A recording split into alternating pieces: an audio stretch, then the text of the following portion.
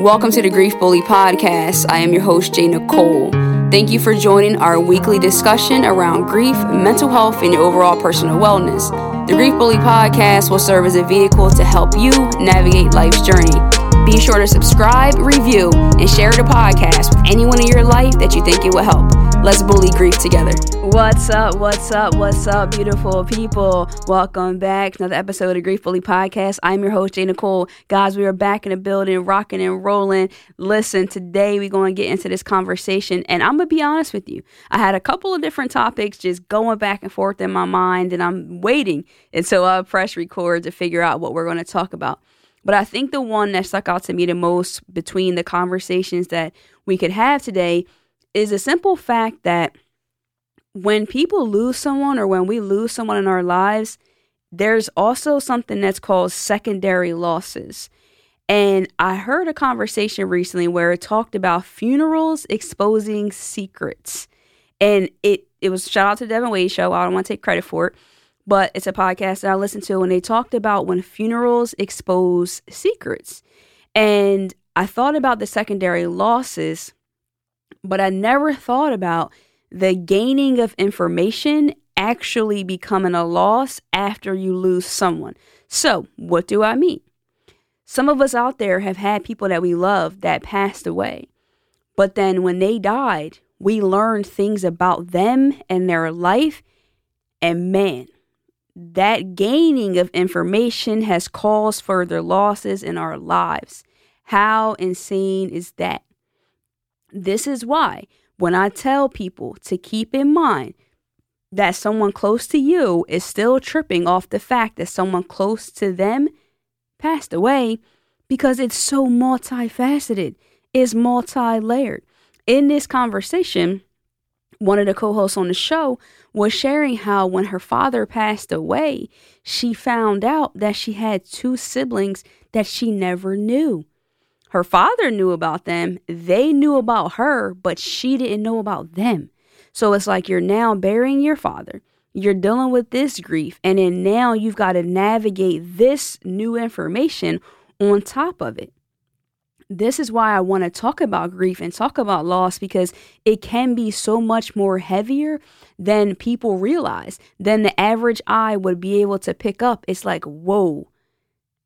Because this is the thing that I feel the most challenging with that, is that now she can't, or anyone in similar circumstances, address that issue with that person because they're deceased. There's so many conversations that would transpire from that can't be had. Can you imagine what the process could be like to move forward and have to navigate those ups and downs? Is there anger? There's so many questions. Is there resentment?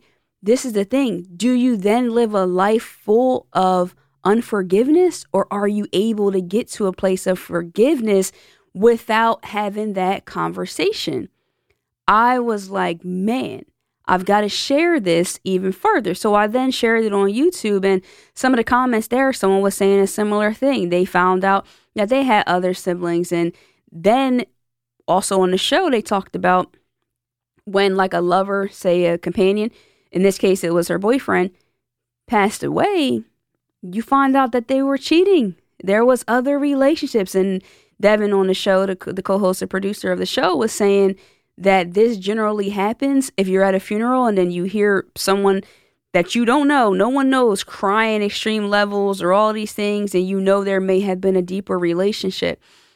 It was eye-opening in a sense, because when people die, there are certain secrets that come to life, and then it's left in the laps of those people, so it just adds on. But that can not only cause a problem for one person, it can divide families. Truthfully, if you're married and your spouse passes away and you find out that they were cheating on you, where does that leave that? How do the children now view their parent if they were made aware of this information? It kind of just became a rabbit hole of thinking for me when I was evaluating this and how it could possibly be causing issues and problems for people. It leads me to the point of one time I posted on Instagram and I talked about how sad it is and how hard it is to lose somebody. And someone literally commented and said that they were actually happy that a person died because that person was their abuser. So it's like we perceive people in this life, in the living, in a certain light. But when they die, it can expose so much more. And then it leaves you to try to reconfigure things. Or not even just that the person was maybe had different secrets or was different, but just conversations that were had, some of their beliefs, some of the way that they felt about you. And it just becomes a problem, or I'm not going to say it does because it doesn't have to, but it could potentially become a problem because of the simple fact that you can't necessarily find reconciliation because that person's not here to have a conversation, to challenge those things.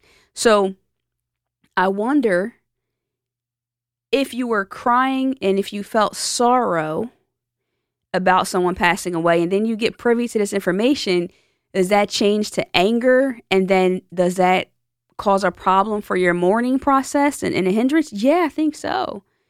I think so. And this is why I advocate again for therapy or, some sort of counseling or even a support group. It doesn't have to be a formal therapist or a buddy or a group or a coach or somebody, a journal. Because a lot of the times what we're thinking and processing inside, it just needs to get outside of our mind and our body for us to be able to process it and make some sort of sense of it.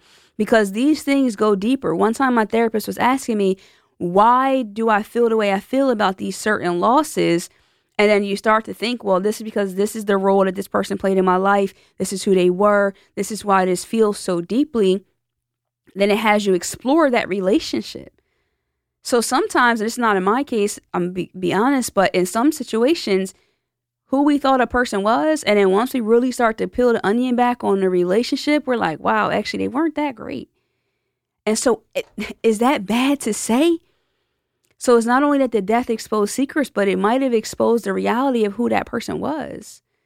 It might be like, wow, I thought my uncle was such a great guy, but then he dies and people are telling you things that he did, and you're like, whoa, I didn't know that's who you were. So it's like, am I grieving the person that I knew, or am I grieving the person that I have come to learn that you are? Is that not possible because I didn't know that version of you? Again, grief and loss and so many of these things can become so complicated that we cannot underestimate their power, and we cannot underestimate the experience of mourning. So after these people are, whether that's buried, cremated, you have a repast, all these things happen. There's so much more that has to be dissected. And if we don't, then again, we're not necessarily moving forward in a positive way or a positive light on our grief journey. So that in itself becomes complicated to an extent, but it's so important for us to really sit with these losses, become curious, evaluate them, and then remember that it's not one size fits all because of these exact things. One sibling could be grieving the loss of a parent in certain aspects, and the other person could be happy because maybe they didn't like that part of them. Maybe they didn't really like them. There's people out here who really don't like their children that don't like their parents, siblings that don't like each other. It's a reality. So how do those things change when death happens? I heard in a good way. So someone that I know lost a parent, and who they thought their parent was when they were alive wasn't that great. But in their death, they learned that they were pretty cool. Just by like reading certain things, you find certain material, things that they've written, conversations with people that they knew, and you're like, really? This is who they were? And so then that longing comes where you wish you could meet that person. You wish you knew that version of them. It is so deep and it goes deep. And this is why we have these conversations, because I hope that someone out there hears this conversation and they're like, wow, I'm not wrong for that. I shouldn't feel guilty that I'm not that sad about losing that person or that aspect of them. Or I feel robbed and I feel cheated that I didn't get to know this good person or this good version because that wasn't my experience of them. It's like sitting there and just hearing somebody read an obituary and you're like, who is that person that you're describing? Because I haven't heard an obituary that says something bad about a person. I wonder if that's the case. If you've been to a funeral service and you've heard an obituary read and it was saying negative things about somebody, please DM me or send me an email and let me know about that story. And I would love to feature it and talk about it because I've never heard that.